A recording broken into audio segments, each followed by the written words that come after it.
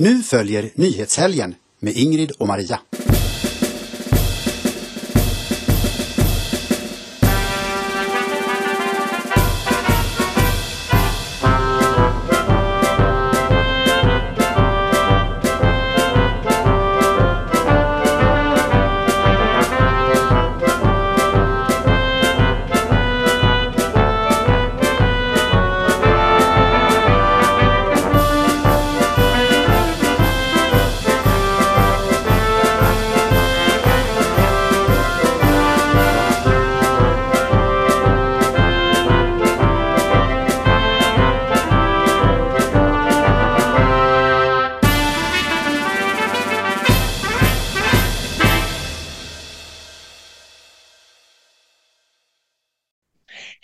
Hejsan allesammans, varmt och hjärtligt välkomna ska ni vara till ett nytt avsnitt av Nyhetshelgen.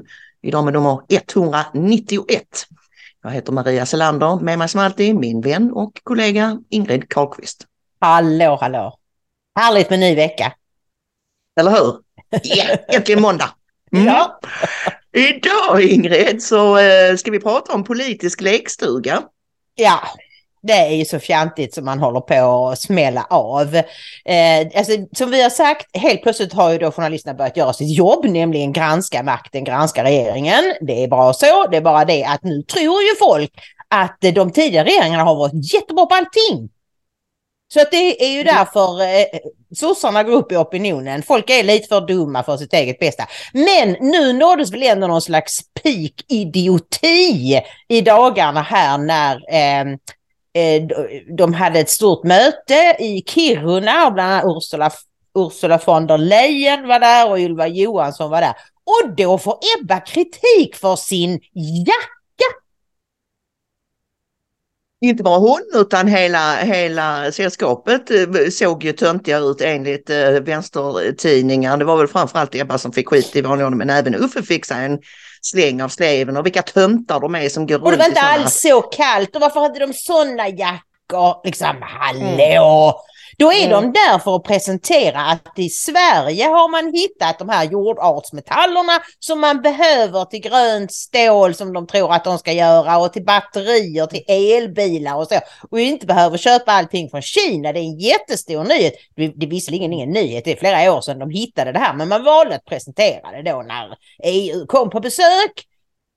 Nej, då handlar det om jackorna. De här fula jackor. Ja. Vi ska penetrera detta lite djupare, vad som kan tänkas ligga bakom det här tramset och dumheterna som ju fortgår med oförminskad styrka. Vi ska också prata lite förbjuden nostalgi, Ingrid. Det är väldigt intressant. Det är ju Katarina Barling, statsvetaren, som brukar vara med i tv och lite överallt och som blev intervjuad på Riks. Och hon har skrivit en bok ihop med en annan kvinna, vi kan komma till det sen. Men där de faktiskt pratar om att det är helt okej att sakna det gamla Sverige. Det är väldigt modigt att hon, att hon har skrivit boken men att hon ställer upp för Riks. Absolut. Och en superintressant intervju med Rickard Sörman. Vi ska visa klipp ur den. Och så blir det lite prat om ljusglimtar. Du och jag har ju för vana att försöka hitta dem mitt i allt mörker. Ja, och det är bland annat en debattartikel av Richard Jomshoff och ett uttalande av Mikael Ribbenvik som generaldirektör för Migrationsverket. Vi vill inleda dagens program dock med att säga att vi idag tillägnar programmet Gabor Satsgar von Balvanjos, vår käre vän som lämnade oss den 4 januari. Gabor har alltså stöttat dig och mig, Ingrid, ända sedan dispatch-tiden. Ja, i 10 års tid. Det är fantastiskt. Gabor var en helt fantastisk människa som jag tyvärr aldrig träffade. Det var tänkt att vi skulle träffas men det blev liksom aldrig av. Men däremot så pratade vi i telefon några gånger och bland annat när han då ringde för att säga att han hade cancer och den hade blivit värre och inte minst därför att han dumt nog tog sprutor. Så han fick flytta in på ett boende. Och då ringde han för att säga att jag vill bara säga att jag har nog inte så långt kvar. Så om mina månadsbetalningar plötsligt försvinner så vet ni att då finns jag inte mer. Och det var just så vi upptäckte det. Det var just så vi upptäckte det och så slog vi upp Gabriel på rätt sida och kunde konstatera att han hade avlidit. Mycket, mycket sorgligt, men han blev 87 år i alla fall och han var en fantastisk person och en fantastisk människa och det är det vi ska fokusera på såklart, Ingrid, Gabriels liv och gärning. Precis, och han var ju då från Ungern ska vi säga och kom ju hit då 56 antar jag, när så många andra ungrare flydde Sovjetunionens invasion i Ungern och försökte för dem att sluta och för sig att de skulle ha demokrati och sånt. Men han som var mycket, mycket upprörd över dagens invandring och hur det fungerar i Sverige. Ja, kära Gaber, tack för allt du har gjort för oss och vi hoppas du har det bra nu. Vila i frid, Gaber. Då ska vi också konstatera att det idag, Ingrid, är den 16 januari. Och vi har ett litet kommersiellt budskap, som det heter, att dela med oss av. Det handlar om våra vänner på Aronia-butiken. Vad har de att förtälja? Jo, det är ju framför allt då Aronia juicen som har gett butiken dess namn och den finns nu på både flaska och påse och bag-in-box. Och de tipsar om att priset blir lägre om man beställer 2 påsar. Nytt är att de har börjat med hudvårdsprodukter. De har en svensk lokalt producerad hudvårdsserie. Här ser ni nu, tror jag, en bild på dessa. Och så ska vi berätta att de har tillfälligt sänkt priset på vattenfilter och filterpatroner. Och det erbjudandet gäller bara denna veckan. Så liksom frågar folk ibland, hur ofta måste man byta det där filtret? Ja, det är efter 3-4 månader ungefär, eller cirka 750 liter. Det beror ju helt enkelt på hur mycket filtrerat vatten man använder. Och så ska ni också veta att om man beställer för över 500 kronor får man fri frakt. Det är vad som gäller denna veckan. Och vi ska se den lilla reklamfilmen. Ja, det gör vi. Vi tittar på min lilla reklamfilm som jag har gjort. Det svenska kommunala vattnet har försämrats på sistone. Flera rapporter har kommit om föroreningar. Bland annat har Läkartidningen rapporterat att det finns oroväckande mycket läkemedelsrester i vattnet. Vattenfiltret Instapure har ett patenterat filter som bland annat innehåller aktivt kol. Det filtrerar effektivt bly, klor, mikroorganismer, bekämpningsmedel, sediment, tungmetaller, läkemedelsrester och många andra gifter. Filtret är lätt att montera och lätt att använda. Vrid på spärren för filtrerat vatten och vrid tillbaka när du till exempel ska diska eller tvätta händerna. Så tveka inte, köp ditt Instapure-filter idag på aroniabutiken.se. Det är så käckt så. Ja, det är mycket bra filtret och det gör att vattnet smakar väldigt gott och inte innehåller en massa skräp. Så passa på och köp er ett sånt, hörni. Nu du Ingrid, så ska vi ha en liten kort snabb uppföljning bara på poliseländet. Vad har du att berätta om det? Ja, och det är en av ljusglimtarna. Det är nämligen så att Richard Jomshof och vi är totalt synkade. Så fort vi har sagt något i våra program så boom kommer han med det.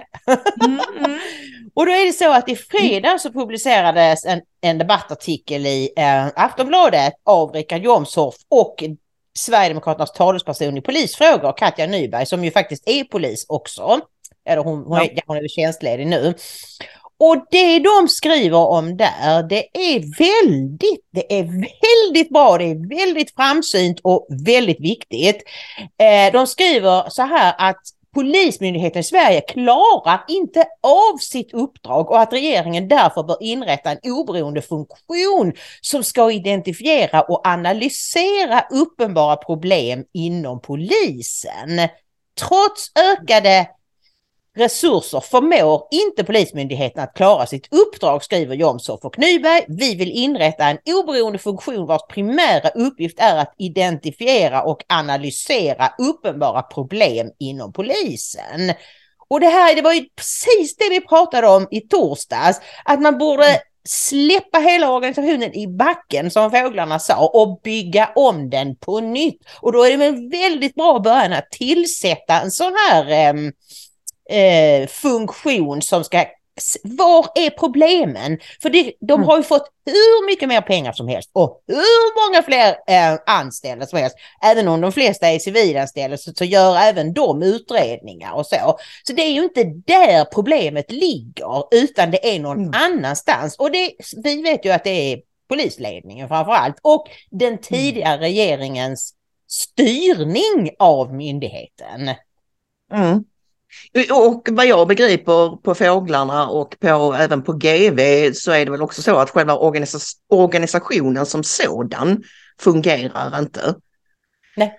Alltså det är ju ett ledningsproblem naturligtvis, men det finns problem på flera nivåer för att organisationen är dålig, fungerar dåligt helt enkelt. Så att, och det är ju Dan Eliassons verk detta. Så att, han och Jens Granman kommer också med, jag vet inte om vi ska kalla det ljusglimt, men en obehaglig lösning har du skrivit. Ja, han säger ju det att regeringens enda chans att få bukt med gängen är att ta till extrema åtgärder, spärra av, ringa in, häkta, inkapacitera. Men det skulle kräva undantagslagar. Är vi beredda att gå så långt, frågar han sig. Och så tar han som exempel bland annat i Hongkong 1991. Då fanns det ett område som hette Kowloon. Där 50 000 människor skulle avhysas på ett bräde därför att det var så mycket kriminalitet i det här området och man skulle jämna det med marken. Och då gick de in från dörr till dörr, korridor efter korridor, rum efter rum, prång efter prång. Det fanns ingen förhandlingsmål för de boende. Alla ska ut, allt ska bort. Och så har man ju även gjort, alltså kanske inte just så dramatiskt, men även i Danmark har man ju nu tagit itu med detta och ska ju nu riva vissa bostadsområden där det har varit för många kriminella. Och så skriver Granman att så här kan man ju göra. Man kan gå in med polis och militär och bara gripa alla illegala, gripa alla misstänkta gängkriminella och så. Men hur många år kommer det att ta en svensk regering och våga fatta ett sådant beslut? Han tror kanske 20 år. Okej. Men att det är där det kommer att landa oavsett till slut. Ja, det kan jag köpa rakt av såvida det inte händer något liknande radikalt snart. Får jag bara säga att jag frågade fåglarna, kan vi ens göra det? Har vi polis och militär som skulle kunna reda ut detta och göra det? Ja, nationella insatsstyrkan, de skulle mycket väl kunna göra det. Men första gången kommer det att gå bra, men sen så vet de ju om att okej, nu kommer de till vårt område antagligen nästa vecka och då har de förberett sig på ett annat sätt och så. Men visst, det skulle gå, men det skulle ta väldigt lång tid. Men jag tror att man kan ju göra båda delar. Dels kan man ju göra det för att få, och jag tänkte så mycket narkotika man skulle hitta och så mycket liksom annat. Vapen och stöldgods och allt möjligt. Men illegala och människor alltså. Ja, visst. Men jag tror att vi kan ju inte bara vänta på att politikerna äntligen fattar att det här måste göras, utan vi måste ju sätta igång ett positivt återvandringsprogram. Here, Ingrid. Men vill vi tillbaka till 50-talet då? Vi som inte tycker att Sverige är så bra längre. Lever vi liksom i en drömvärld där allting på 50-60-talet var helt fantastiskt och det fanns inga problem överhuvudtaget och vi drömmer om ett Sverige som aldrig har existerat? Är det så det är, eller? Ja, enligt Sydsvenskan är det så. De skrev en ledare häromdagen i fredags som heter "Drömmarna om det gamla Sverige är lika fullt falska". Nu är jag inte inloggad här. Men jag är inloggad så jag kan sammanfatta och det är ledarskribenten som, den är ju osignerad den här ledaren. Vi tror oss veta vem det är. Men det kvittar ju, som har skrivit här, räknar sig på Janne Josefsson att Janne har sagt vi kommer aldrig få tillbaka det gamla Sverige som stack ut i världen som ett tryggt och jämlikt föredöme. Suckar han i DN den 12/1. Det Josefsson syftar på är dagens gängvåld med de många dödsskjutningarna som alla vill bli av med. Men utöver det, vilket gammalt Sverige är det Janne Josefsson vill ha tillbaka? Och så börjar han då räkna upp Du vet att folk var trångbodda, man dog tidigare, man var sjukare, spädbarnsdödligheten var högre, fler människor dog i trafikolyckor, sambeskattning tycker han är alldeles förskräckligt och det var ju liksom någonting som fjättrade kvinnor i hemmet. Barnaga och vi fick inte p-piller från 1964 och fri abort 1975.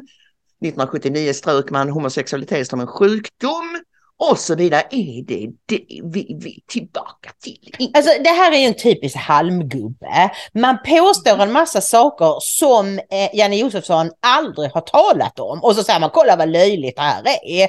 Men inget av det de räknar upp har ju blivit bättre på grund av massinvandringen. Det är ju olika uppfinningar och olika riksdagsbeslut och du vet hur människor rent generellt har det.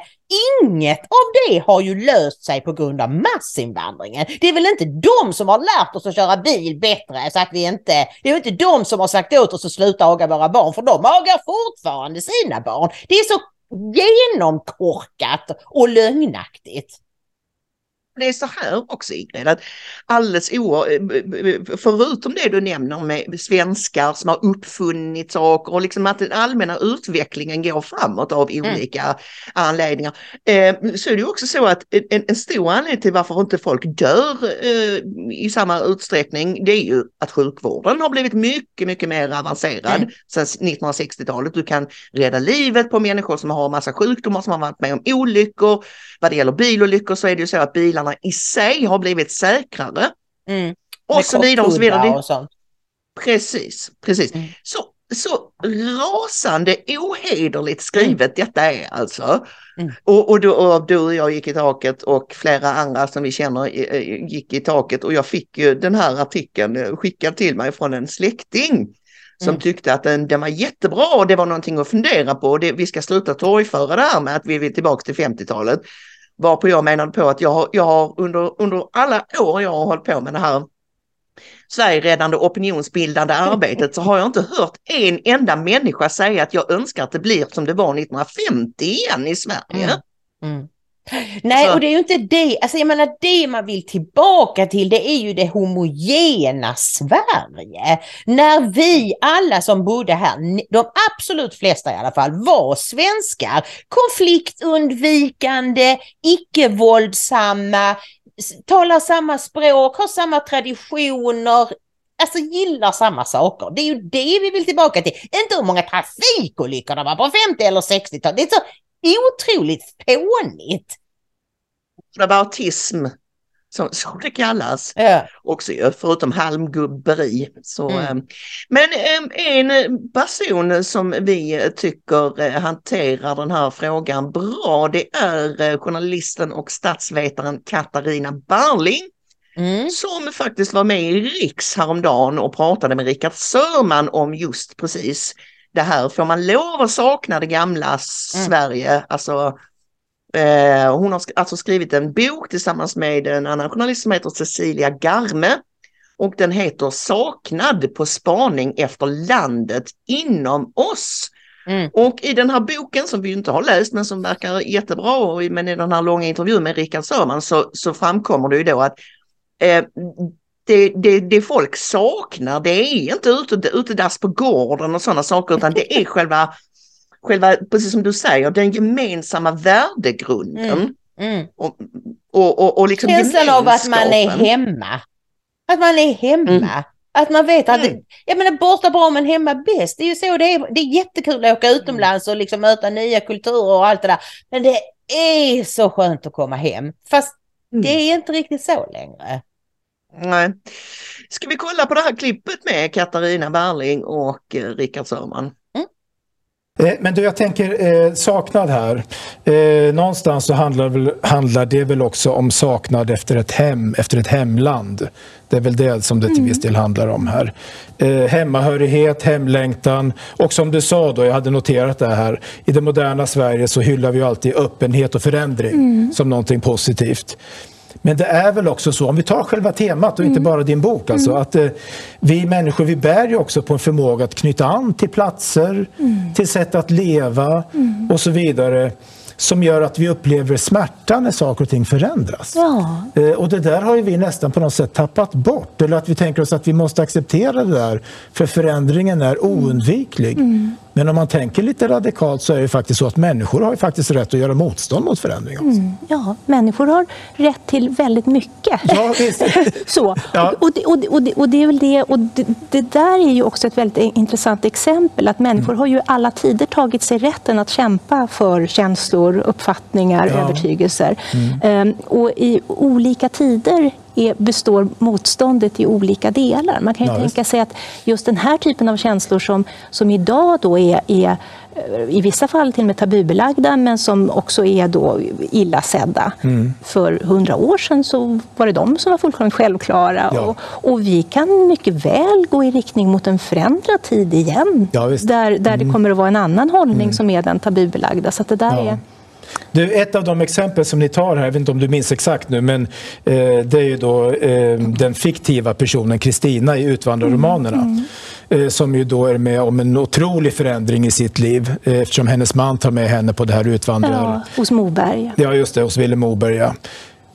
Hon förlikar sig aldrig med det här. Nej. Trots att de får det bättre. Ja. Barnen slipper svälta, de får det materiellt sett bättre och de umgås ju även med andra svenskar. Men hon längtar hem. Men, säger ni, här finns det en förståelse då hos det moderna Sverige. Men man har svårt att förstå att människor i Sverige idag längtar hem, om man kan säga så, eller längtar bort från den här förändringen. Ja. Så är det.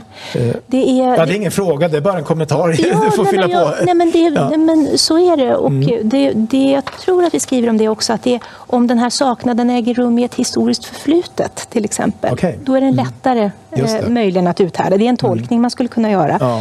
I hennes fall är det ju också tydligare. Det är ju det som gör saknad och hemlängtan inom citattecken så att säga teoretiskt intressant om den äger rum fast man inte har lämnat sitt hemland. Om man saknar något i det egna hemlandet. Medan Kristinas berättelse, den är ju, hur ska jag säga, den går ju igenom hela mänskligheten. All litteratur, stor litteratur handlar väldigt ofta om hemlängtan. Från Odysseus irrfärder. Så handlar det väldigt mycket om det här att vara i exil. Och då är det självklart att man har rätten att längta hem då. Men det vi försöker beskriva är, kan det vara så att om ett land förändras väldigt drastiskt på kort tid, då kanske känslor av hemlängtan kan dyka upp fast man har stannat kvar. Och den här hemlängtan kan vara av samma art. Den behöver inte vara aggressiv, den behöver inte innebära att man säger att det får inte komma människor till Sverige från andra länder, man behöver inte vara främlingsfientlig, men man kan sakna det som var. Ja, det är som sagt väldigt modigt att hon vågar prata om det här. Och det är också det är en ljusglimt på det sättet att det här är ju... Vi har ju pratat om det att Tidöavtalet gör att människor nu vågar prata om återvandring. Och att en sån här människa som lyfts fram i SVT och överallt pratar om att det är klart att man har rätt till de känslorna. När ett land förändras så drastiskt på kort tid. Så jag tror att här ser vi också någonting som är på väg att hända. Det kanske redan händer. Det här att våra känslor kommer inte att kunna viftas undan längre. Alla dessa olyckliga svenskar som inte längre känner sig hemma i sitt eget land kanske äntligen kan få lite respekt. Ingrid, olyckliga invandrare som aldrig finner sig till rätta i Sverige utan som faktiskt egentligen bara längtar hem, de också. Ja, visst. Det är ju också någonting att prata om, och jag kan ju säga av egen erfarenhet eftersom jag har bott utomlands, jag fattar inte, ni är många som tittar och lyssnar på oss som bor i Spanien, Thailand och överallt var ni nu bor, och det är ju jätteskönt att ni trivs uppenbarligen, men när jag hade varit utomlands något år så alltså jag längtade hem så mycket så jag höll på att gå upp i ett tåmar alltså. Jag var helt knäckt när flygbåten på den tiden körde in i Malmö hamn när man kom från Kastrup. Alltså när jag ser Malmös hamninlopp så börjar jag gråta hysteriskt alltså. Ja, för du hade liksom tryckt inne de känslorna så länge och nu var du äntligen hemma. Exakt. Och det är ju precis som hon konstaterar, som Sörman konstaterade, att Kristina från Utvandrarna, trots att hennes barn slapp svälta, så hade hon hellre velat vara hemma i Sverige. Inte så att hon önskade att hennes barn skulle dö, men förstår du bara den känslan att man kan stå ut med nästan vad som helst om man bara får vara hemma och med de sina. Det finns en fantastisk låt där i Kristina från Duvemåla, musikalen, som heter just Hemma. Lyssna på den. Ja. Det river i hjärtat, ska ni veta. Men mycket bra i alla fall, som du säger, Ingrid, av Katarina Berlin, att hon vågar lyfta problematiken och att hon vågar diskutera det i just Riks. Ja, det är hög tid att sluta bara tränga undan de här känslorna och låta den typen av infantila resonemang som Sydsvenskan håller sig med bara flöda fritt. Att om du känner så är du, du hatar du utlänningar och du drömmer om... Och du vill ha tillbaka utedasset och trafikolyckorna. Nej, det är så idiotiskt. Nej, jag hoppas att de dör sotdöden snart. Ja, inte rent fysiskt, men... Nej, men MSM, men det gör de inte. Var inte orolig. Deras dagar är räknade. Ska vi ta det här då med, om vi tar de dåliga nyheterna först. 250 000 nya svenskar på 3 år. Det är något alldeles fruktansvärt. Alltså DN skriver en artikel då om att de tycker ju inte det är något dåligt. Det har blivit 250 000 nya svenskar på 3 år och kön till medborgarskap växer. Nu är det sån tryck, för nu är det ju många som inser att det kommer att bli mycket svårare att få svenskt medborgarskap i framtiden. Och då bara väller det in ansökningar. Och det finns också en väldigt konstig grej som står i slutet av den här artikeln, att den som har kommit hit, om man inom 6 månader begär att få en särskild prövning, så måste ens ärende gå före alla andras. Och det har naturligtvis spritt sig. Väldigt, väldigt märkligt. Och Migrationsverket frågade den förra regeringen om de kunde få lägga moratorium på den regeln så att det blev mer rättvist, att de som hade sökt för länge sedan skulle få sina ansökningar behandlade först. Nej, det ville de inte, men möjligtvis så kan man göra det med den nya regeringen. Jag tycker att en sån regel ska bort överhuvudtaget, och det jag tycker att regeringen omedelbart borde göra, det är att säga åt Migrationsverket att stopp, nu behandlar vi inte en enda medborgarskapsansökan förrän de nya reglerna är på plats. För det är väl bra att komma nya regler, men om vi redan har fått 1 miljon till som inte borde bli medborgare, så är ju det ett gigantiskt misslyckande. Ja, vad som dock är en positiv signal i detta, vi utlovade ju att vi skulle försöka hitta ljusglimtar, det är att Migrationsverkets generaldirektör Mikael Ribbenvik signalerar nu att det är lite andra bullar på gång. Och apropå bullar så har vi då en artikel här från Bulletin. Det var roliga bara Göteborgs vits. Men den är tyvärr låst. Så vi kan det var den ju inte när vi hittade den. Men det som jag tyckte var fascinerande i det här, för han säger då så här att men det är så få som vill återvandra, så det är svårt med nuvarande system. Ja, det är klart att det är för lite pengar och man har inte tillräcklig uppsökande verksamhet. I Danmark finns en myndighet som har till uppgift att följa de som har invandrat. Hur går det för dem? Du kanske vill flytta hem istället. Men det han sa i den här intervjun, som vi nu inte kan läsa upp för exakt, men som jag tyckte var väldigt intressant, det är att nu kommer ju Tidöavtalet och regeringen kommer ju med många nya propåer så här. Och då säger han så här, vi har aldrig haft en så tydlig politisk styrning tidigare. Nej, det vet vi ju. Det var ju Migrationsverkets före detta generaldirektör som bara bestämde sig över en natt för att alla som kom från Syrien skulle få permanent uppehållstillstånd. Och vi vet att det är ingen snäll grupp. De ligger högst i topp, alltså på andra platser eller någonting, när det gäller kriminalitet och våldtäkter och sånt. Så att det är ju någonting positivt att de själva märker att hoppsan, nu har vi fått en regering som tänker kolla vad vi gör och tänker styra vårt arbete mer än de förra regeringarna har gjort.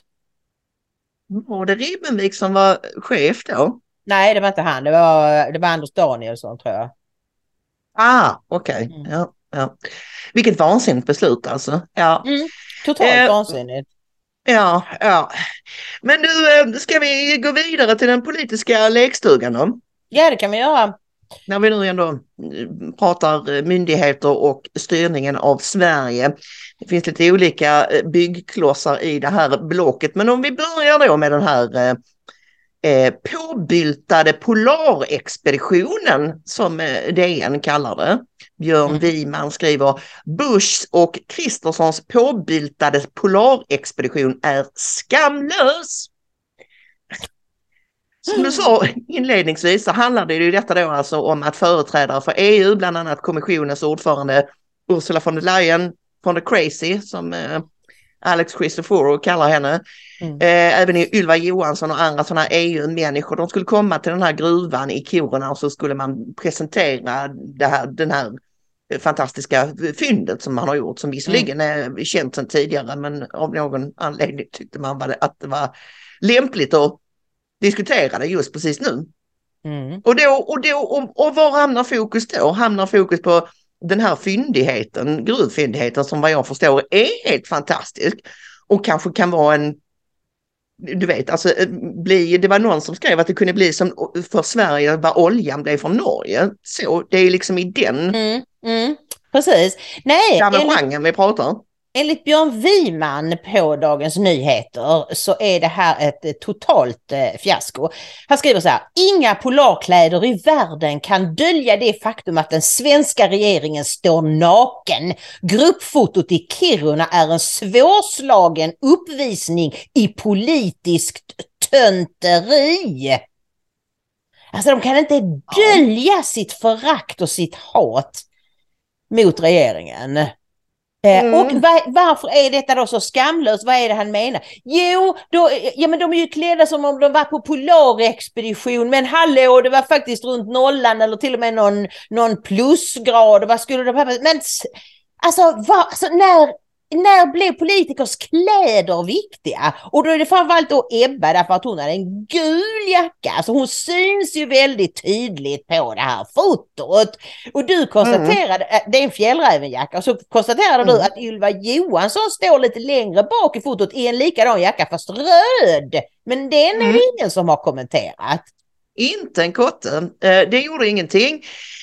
Och vi kunde ju också läsa då Ida Söderberg i Aftonbladet som skriver: Kristersson och Bush ser så fåniga ut i tjocka vinterjackor. Och hon citerar också det här norrländska bandet som även Björn Wiman skriver om då, alltså sån här Norrlandsrock liksom, där man driver lite med töntiga stockholmare och så liksom. Även hon citerar dem då, den här låten går ut till alla stockholmare som har dunjacka fast det inte är kallt någon nu. Och så, och jag är ju helt för all sån här regional, dialektal skämt av olika slag och humor och ingen skugga över Norrlandsrock, det är jätteroligt, men alltså de här skribenterna, vänsterskribenterna, de tar alltså upp Ebba och Uffe och de andras klädsel som att det var hade någon slags politisk tyngd. Alltså att det på något sätt är signifikativt för någonting. Och att de ser fåniga ut. Ja, men alltså sluta. EU och alla de här organisationerna ställer alltid upp sig på sådana här gruppbilder. Varje gång en ny regering utses så är det gruppbild. Varför är detta fånigt just nu? Jo, det har att göra med, titta på en av bilderna som Aftonbladet har på Ebba, där hon står i en pälsmössa också och ler, och hon är så bedårande vacker så att det är det handlar om. De avskyr henne för att hon är så snygg och dessutom väldigt smart och kompetent. De står inte ut med det. Hon ska till varje pris knäckas. Lät hon sig knäckas då? Sällan pinkar en kanariefågel, sa alltid min morbror när jag var liten. Hon skrev på Twitter när hon hade kommit hem från den här resan, precis kommit hem, försökt läsa ikapp media. Det som inte täcks av all internationell media och det som inte handlar om den enskilt största fyndigheten av REE i Europa vi berättade om i Kiruna gruva. Den som handlar om jackan jag lånat av en polare, FYI, alltså for your information. Detta var mitt alternativ, och så har hon tagit en skärmdump från Seinfeld från en jätterolig scen där George har bildat på sig Georges Gore-Tex då.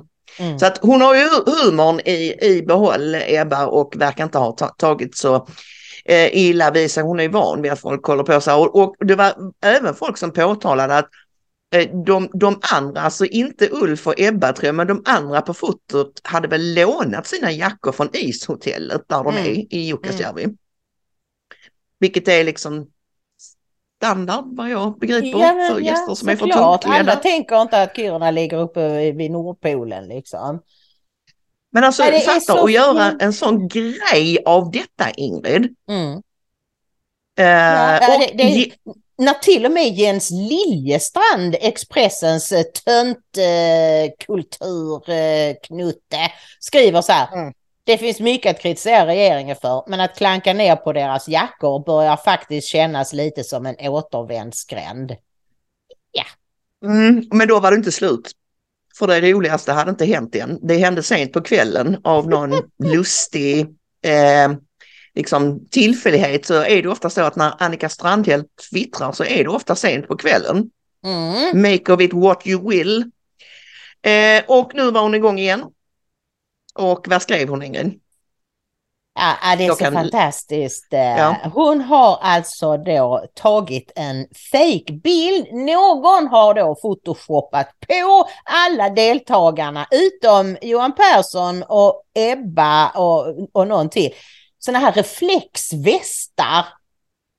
Och hon tror att det är den riktiga bilden och skriver på Twitter: det måste ändå sägas, Magdalena Andersson hade aldrig låtit svenska regeringen presenteras som en förskoleklass från Kiruna. Lika lite som det varit acceptabelt att en enskild minister skulle dra uppmärksamheten från det politiska budskapet till sin jacka och mössa. Där har du det. Det är hennes utseende. Det är det de stör sig på. Bara min åsikt. Och så har Samnytt då tagit den här bilden när hon sitter i Agenda eller Aktuellt och inte kan svara på hur många kärnkraftverk som har lagts ner och hur många som är kvar. Och där gjorde jag bort mig igen. Kommer du ihåg? Ja, och fram på 60-talet. Det kan ha varit Hylands hörna eller något sånt. Där det var någon blond tjej som alltid sa: har jag gjort bort mig nu igen? Jag kommer inte ihåg det för jag var inte född, men jag vet vad du menar. Då kommer jag inte ihåg vad kvinnan i fråga hette, men det var hennes enda roll var att dyka upp och säga: har jag gjort bort mig nu igen? Ja. Jo, nej, men precis så är det med Annika Strandhäll, och nu har hon fast hon säger det aldrig själv. Jag kan säga då att hon som sa har gjort bort mig nu igen, hon hette Margareta Sjödin. Hon var skådespelerska som blev konstnär och flyttade till USA och sen tillbaka till Sverige. Ja, då har vi rätt ut det. Förlåt för denna lilla avstickare.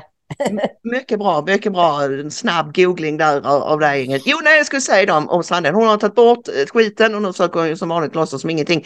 Det var ju bland annat Hanif Bali uppmärksammade det här och många andra. Att hur kan man för ett ögonblick tro att den här bilden är liksom inte förstå att den är manipulerad.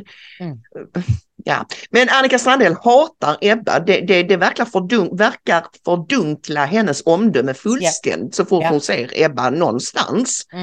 För det är inte och just det här och en enskild minister som drar uppmärksamheten till sig. Alltså, det är så småaktigt och så löjligt.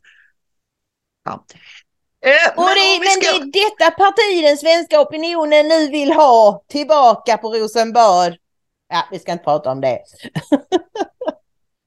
Nej, vi skulle hålla oss till vita piller idag. Ljusglimtar.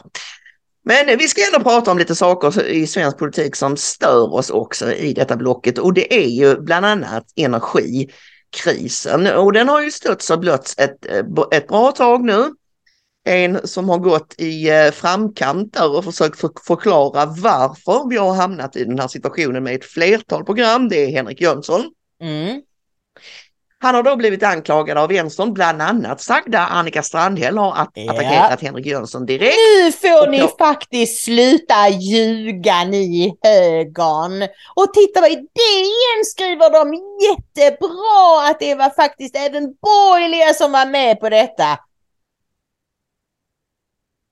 I lördags hade Henrik ännu en föredömlig genomgång. Jag vet inte hur många gånger han ska behöva förklara det här innan folk fattar, och innan folk dels fattar liksom, alltså som han säger i programmet, alla är nog med på det att kärnkraften har ju inte lagt ner sig själv. Nej. För nu försöker de spinna det som att nej, men det bara blev så, det var ingen fel och så här. Ja, nej, så var det ju inte. Och de borgerliga är inte utan skuld, och det säger han inte heller. Men de som de facto drev igenom liksom det mest allvarsamma nedläggningarna, det var ju den rödgröna regeringen. Ja, och de borgerliga, dels så fick de bort förbudet mot att bygga ny kärnkraft. Det kommer ni få se här lite i det här klippet. Så sossarna och Miljöpartiet och de andra röstade emot att ta bort förbudet alltså. Och också som vi har berättat om hur de försökte rädda Ringhals 2020 eller någonting sånt. Men det blev också nedröstat. Så att läget hade varit betydligt bättre om de borgerliga. De for iväg ett tag och gjorde någon energiuppgörelse, men backade sen ganska snart från det. Vi kollar på det här klippet då med Henrik Jönsson.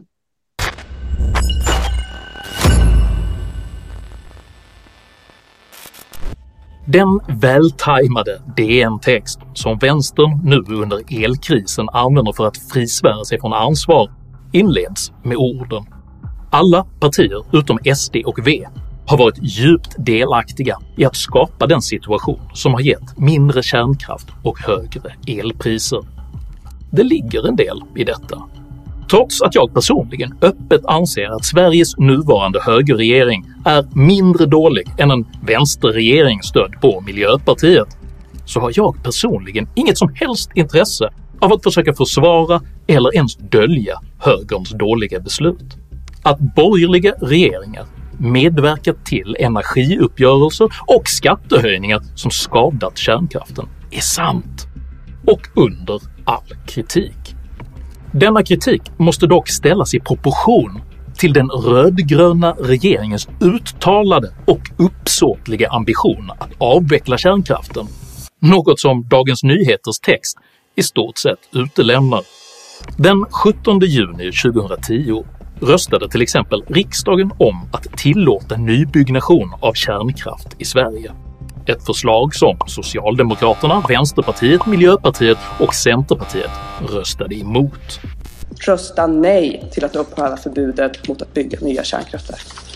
Tack.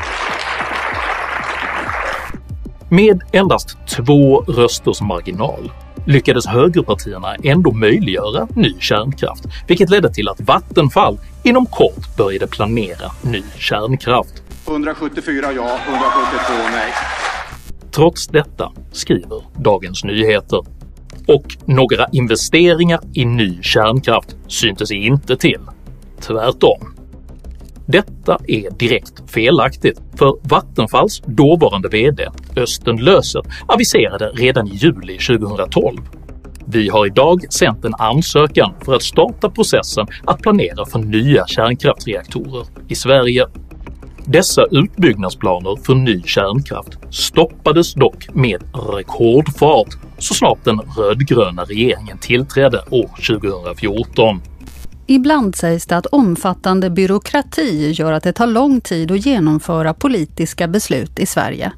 Men det gäller i vart fall inte för Socialdemokraternas och Miljöpartiets energiuppgörelse.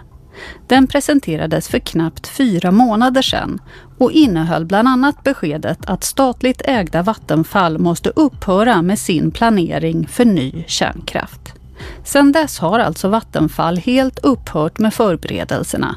Och Strålsäkerhetsmyndigheten har lagt ner sitt arbete med att behandla Vattenfalls ansökan om att få bygga ny kärnkraft. I 2,5 år hann Vattenfall och Strålsäkerhetsmyndigheten bygga upp organisationer som arbetade med förberedelserna för ny kärnkraft, innan den nya regeringen satte stopp för planerna. Dagens Nyheter skriver sedan felaktigt att avställningsbeslutet för Oskarshamns äldsta reaktor fattades redan innan den rödgröna regeringen tillträdde.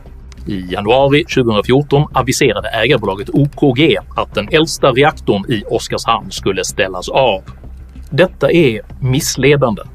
Vad OKGs vd Johan Svenningsson aviserade i januari var ett beslut om avställning på grund av servicebehov. Men han betonade även att reaktorn skulle fortsätta att vara i drift under ett stort antal år. Jag vill betona att det inte finns något beslut om permanent stängning. O1 kommer att köras ett stort antal år ännu. De ljuger ganska friskt och skamlöst. Ja, just det. Jag tänkte ju säga det att Henrik Jönsson är ovanligt snäll när han säger att det är felaktiga uppgifter och missledande information. Det är rent lögnaktigt. Ni ska väl inte...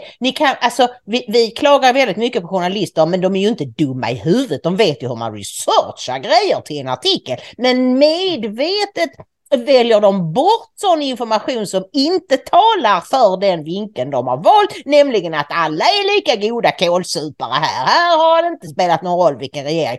Och de till och med, alltså det här sista han berättar, att de påstår att nej, det skulle ju stängas av. Att det egentligen handlade om service. Och att han sa uttryckligen att O1 skulle köras i många år nu. Och sen stängde sossarna ner den. Och Miljöpartiet, inte minst. Jo, nej, alltså det är fascinerande vad man kan göra med att utelämna vissa saker och hur man vinklar, hur man medvetet kan vilseleda. Det som är väldigt beklämmande, det är att en sån stor tidning som DN, som ändå väl tycker att de har någon slags trovärdighet kvar, de tycker det, att de ägnar sig åt sånt här och att så många går på det.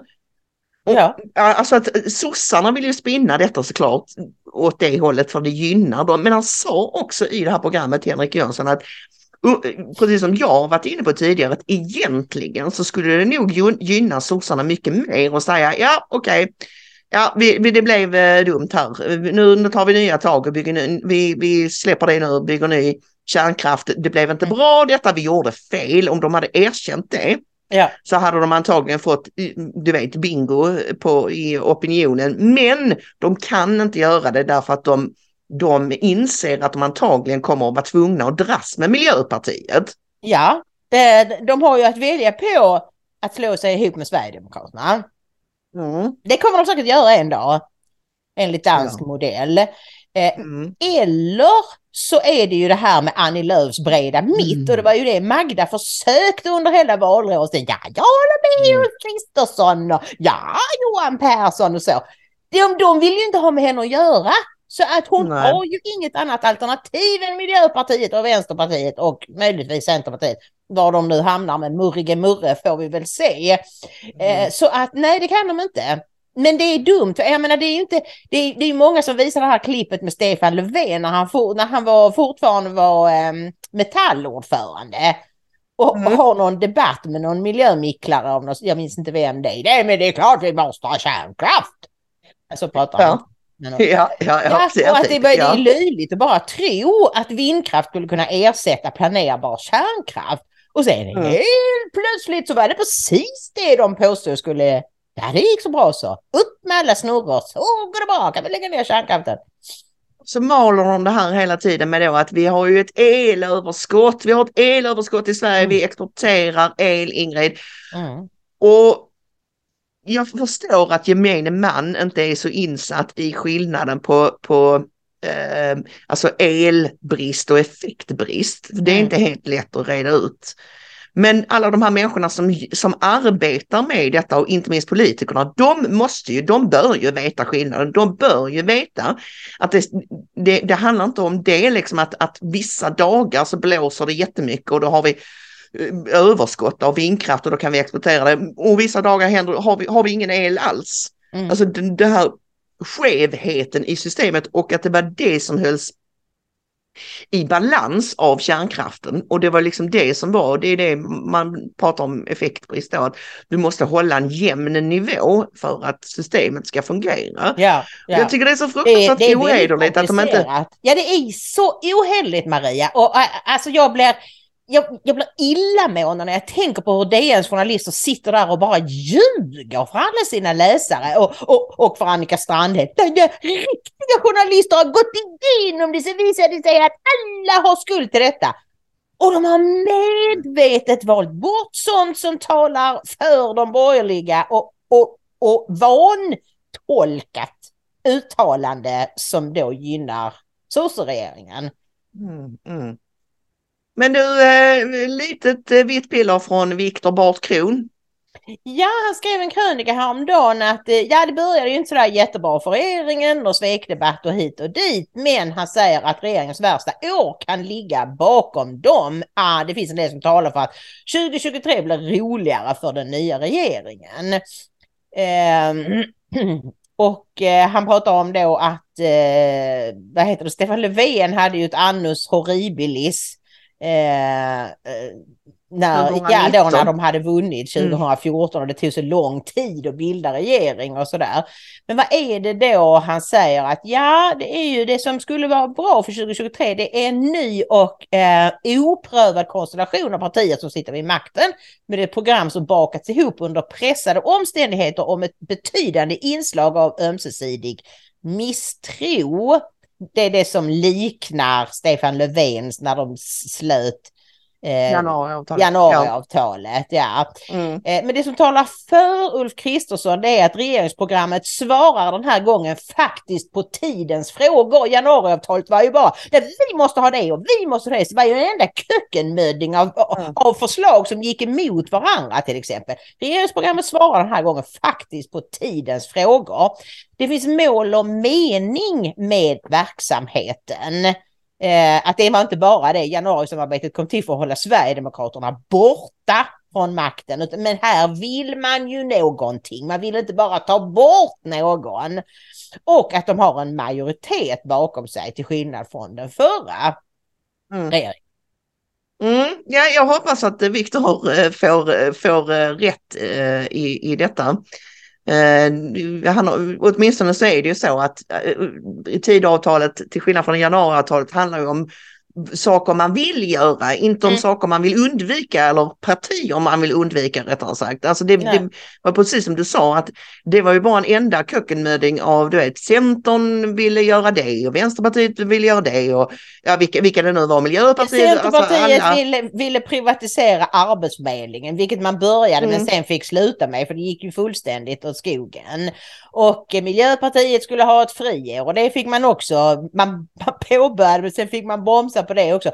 Det här är ju åtminstone 4 partier som vill samma saker, som har satt på pränt vad de tillsammans vill göra. Inte, och så har Centern fått igenom det och det och så har Miljöpartiet fått igenom det och det. Utan det här går i en riktning och jag tror att det är väldigt bra. Och jag är säker på att opinionen snart kommer att vända, för så dumma är inte svenska folket att de tror att bara för att nu har regeringen suttit i 2 månader, nu ska vi ha allt på plats.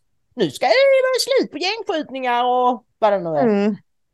Ja, och det är det här med elstödet också som de har jagat upp folk över till vansinne. Men du, innan vi avslutar för idag och avslutar detta blocket så måste vi ju ta upp en lite tråkig grej också, nämligen att det verkar som att det finns en girighet och ett kortsiktigt tänkande inom politiken som är ganska oattraktiv. Vi har ju sett det främsta exemplet, tror jag folk drar sig till minnes, var ju den här moderaten i Norrtälje. Nu kommer jag inte ihåg vad han heter, men det var han hade ju goda smaken att backa och sen till och med driva med sig själv i Let's Dance. Han hade dubblat sitt arvode, tripplat sitt, alltså han hade gett sig själv en sån här jättelön, och de andra i kommunen där i Norrtälje hade gått med på det därför att deras arvoden beräknades på hans arvode. Om jag inte var helt fel informerad. Men det stötte ju på patrull, så det blev ingenting av med det. Men i min kommun där jag bor, Trelleborg, här har vi ju då ett styre som består av L, KD, SD och M. Och det låter ju bra i teorin. SD är groteskt största parti av de 4, men det är ändå Moderaterna som har ordförandeposten i kommunen här. För något tag sedan så nåddes vi av nyheten att kommunstyrelsens nya ordförande, men efter valet då, Ann Kajson Karlqvist. Ja, det är hemskt. Hon svärtar ner mitt namn. Ja. Hon ämnade höja sin lön från 71 000 kronor till 125 000 kronor i månaden 2024. Nu fick hon backa på det för att det blev ett sånt jäkla liv. Så hon får nöja sig med 89 000. Ja, stackarn. I lön. Ja, jag vet inte hur hon ska klara sig riktigt, men det var väldigt infekterat och folk var fly förbannade här i stan och sådär. Men nu kommer liksom nästa grej då som jag inte riktigt vet om folk hade klart för sig före valet. Jag hade inte det i alla fall. Vi har alltså bara haft ett kommunalråd på heltid. Trelleborg har 45 000 invånare och jag tycker nog inte att vi behöver fler. Nej. Jag vet inte hur många år. Nu ska vi ha 4. För att alla de deltagande partierna vill ha sitt eget välavlönade kommunalråd. Och det är jättetråkigt. Alltså jag menar, hur kan de... Ja, nu säger ju hon, den här Karlqvist-människan där, att det höjer då liksom utgifterna för Trelleborg med 5 miljoner, men vi har ett överskott med 100 miljoner, så det är bara en liten droppe. Men fattar de inte att folk ser, de vill ju se att ni arbetar för folket, inte för att sitta där och göra er själva feta och rika. Det är det som folk blir så upprörda över. Och ska vi se det här klippet av 2 tidigare kommunalråd talar om hur upprörda de är. Från 1 till 4 kommunalråd, det är verkligen magstarkt. Jag heter Torbjörn Karlsson och jag var socialdemokratiskt kommunalråd, kommunstyrelseordförande i Trelleborg 2015 och 4 år framåt. Alltså jag tror ju att det här upplägget är ett politiskt självmord. Jag heter Mikael Rubin och var moderat kommunstyrelseordförande i Trelleborg 2019 till 2022. Jag är förvånad över att man kör den linjen man gör från styrets sida. Och jag är rätt säker på att den här gången kommer man att komma ihåg det till nästa val. De var båda det enda heltidsanställda kommunalrådet i Trelleborg och de reagerar både på arvodeshöjningarna men är ännu mer oförstående för att styret nu har 4 heltidsanställda kommunalråd. Jag är väldigt, väldigt förvånad. Ja, jag tänker det är väldigt spännande vad de ska sysselsätta sig med. Jag tycker inte Trelleborgs storlek, 45 000 invånare, eller komplexiteten i frågor kan vara av den digniteten att det behövs att gå från 1 till 4 kommunalråd. De menar också att politikerna före valet borde ha informerat om organisation, antal kommunalråd och vilka arvoden de ska ha. Nu skedde detta efter valet. Och jag tror att det i mångt och mycket handlar om att få ihop en majoritet, för det är 4 partier. Och det finns ju en representant från vardera dessa partier som nu ska bli heltidsanställda politiker. Man köper ihop ett styre. Politiken kommer inte att ha det lätt i Trelleborg under de här 4 åren. Och de sitter kvar så länge. Jag tycker det är tråkigt att Trelleborg ådrar sig negativ uppmärksamhet på det här viset, för det är en himla bra kommun i grund och botten.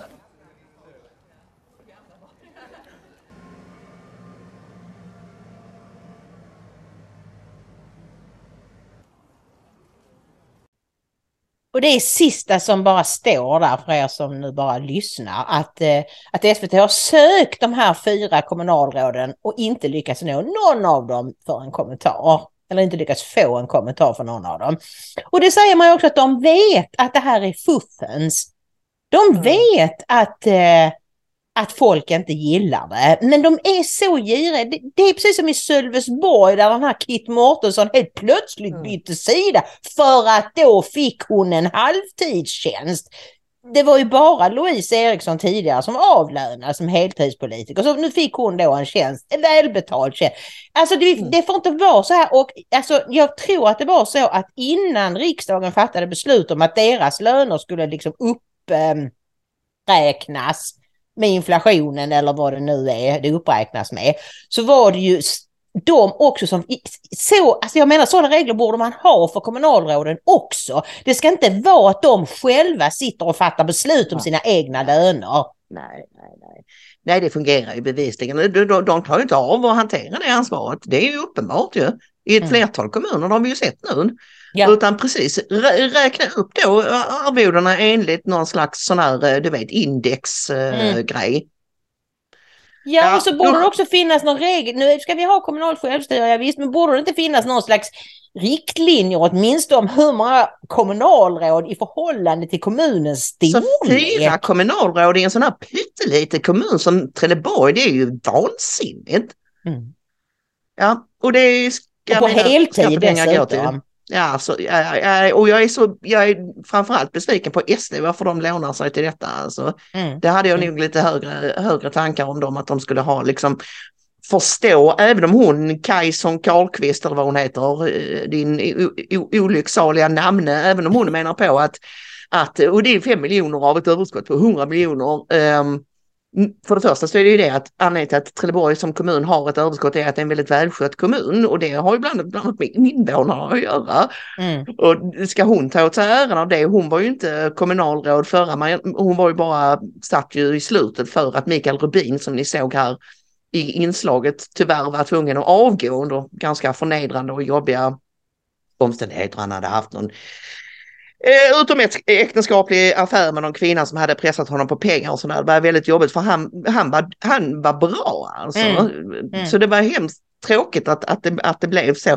Men liksom dels då att hon menar att men det är en sån liten del av överskottet som Trelleborgarna har jobbat fram. Men förstår inte de här människorna alltså betydelsen av, vikten av att optik, om du förstår vad jag menar, att föregå med gott exempel, att visa liksom att här jobbar vi tillsammans och... Ja, men jag menar, alltså om man nu ska säga, jag kan tänka när det gäller SD, alltså om de skulle säga så, nej det vill inte vi, då skulle de hamnat utanför. Alltså om de andra 2 partierna säger vi vill ha liksom kommunalrådspost, skulle de då sagt nej vi tycker inte vi ska göra det för det kostar för mycket, ja men ni behöver inte ha det då. Nej, visst, så kan det ju vara. Det var ju så i förra mandatperioden så satt ju SD utanför. Alltså de var stödparti men satt utanför själva styret fastän de redan då var största parti. SD har varit största parti i Trelleborg ganska länge. Så att det var ju en variant, och det fanns väl lite kanske press att de nu skulle verkligen sätta sig i styret. Men är det... Ja, jag vet inte. Alltså det som är fördelen alltså. Det är ju då att då får de handfast erfarenhet av hur man styr en kommun, och sen till nästa val så kan de säga nej, inga fler moderater, det är faktiskt vi som är största parti, nu ska vi styra. Så skulle det kunna vara. Jag vet inte. Men det är tråkigt med dessa giriga politiker, och det kommer inte att sluta väl. Det är dåligt för moralen i samhället. Du vet, det är demoraliserande på olika sätt. Men nu är det hög tid, Ingrid, att knyta ihop vår måndagssäck, och det gör vi ju som vanligt genom att då först och främst uppmana er att tumma upp på YouTube. Tryck tummen upp här under. Gå gärna in på ingridochmaria.se och stötta oss med en slant. Det är magert nu i januari, det vet vi, men om vi är många som hjälps åt, man kanske ger någon 100 i månaden som månadsgivare eller så blir det liksom lite mindre tungt för oss alla, och vi är helt beroende av ert välvilliga stöd, för vi har ju inga statsbidrag eller liknande, du och jag, Ingrid. Nej, det har vi inte. Och vi vill inte ha det heller. Och förutom att tumma upp så får man mycket gärna skriva kommentarer, dela programmet, och om man inte redan gör det, prenumerera på kanalen. Vi har ju som ett nytt mål att vi ska få 9000 prenumeranter innan 2023 är till ända. Absolut, prenumerera på Hopp för Sverige, hörni. Vi ses och hörs igen på torsdag om Gud vill, och ta hand om er fram till dess, och Gud välsigne. Gud välsigne.